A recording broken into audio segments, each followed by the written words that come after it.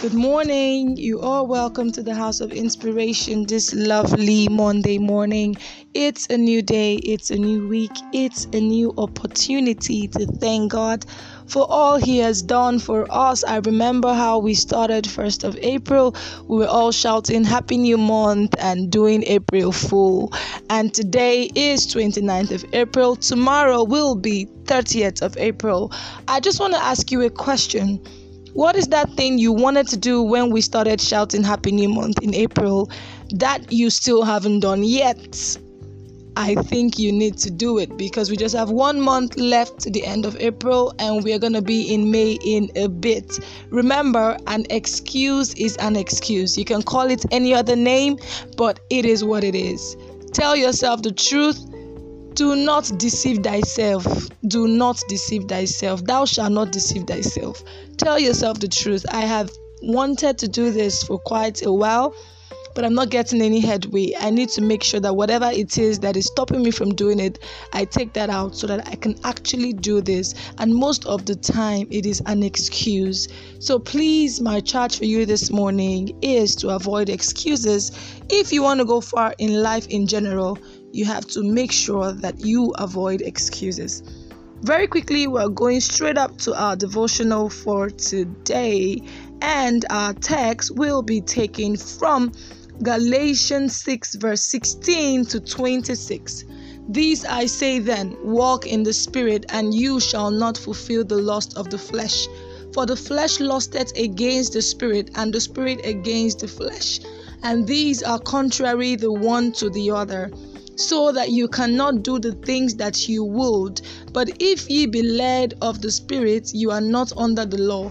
Now the works of the flesh are manifest, which are these: adultery, fornication, uncleanness, lasciviousness, idolatry, witchcraft, hatred, variance, emulations, wrath, strife, seditions, heresies, envyings, murders, drunkenness, revellings, and such like.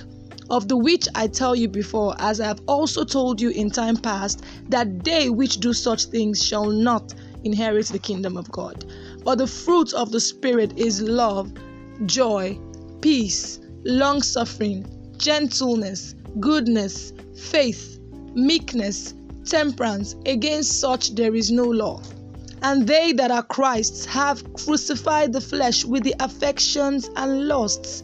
If we live in the Spirit, let us also walk in the Spirit.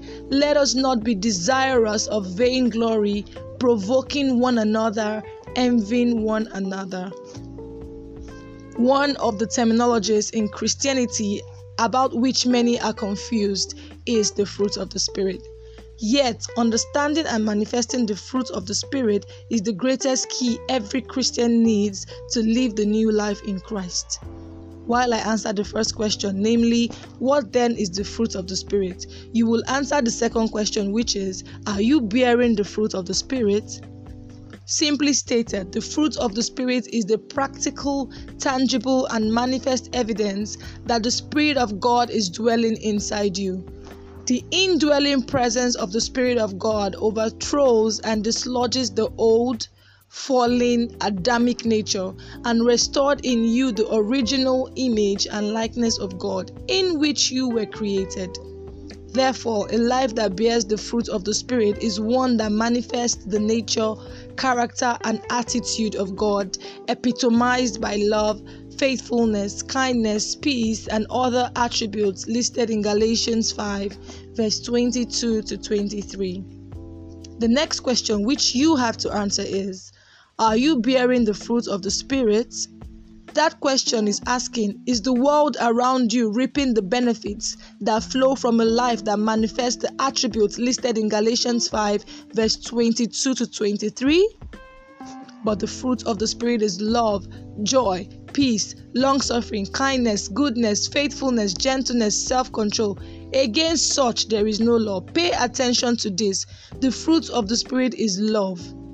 Inside this love is found all the other components listed and many more. Wow. If you live with these attributes, you become a specimen of the life Jesus lived upon the earth. That is what every Christian should be, and that is what you must be. Let us pray that God's kind of love will blossom in us. Pray for fresh grace to manifest the fruit of the Spirit. Confession: Jesus redeemed me by his blood and restored me to his nature.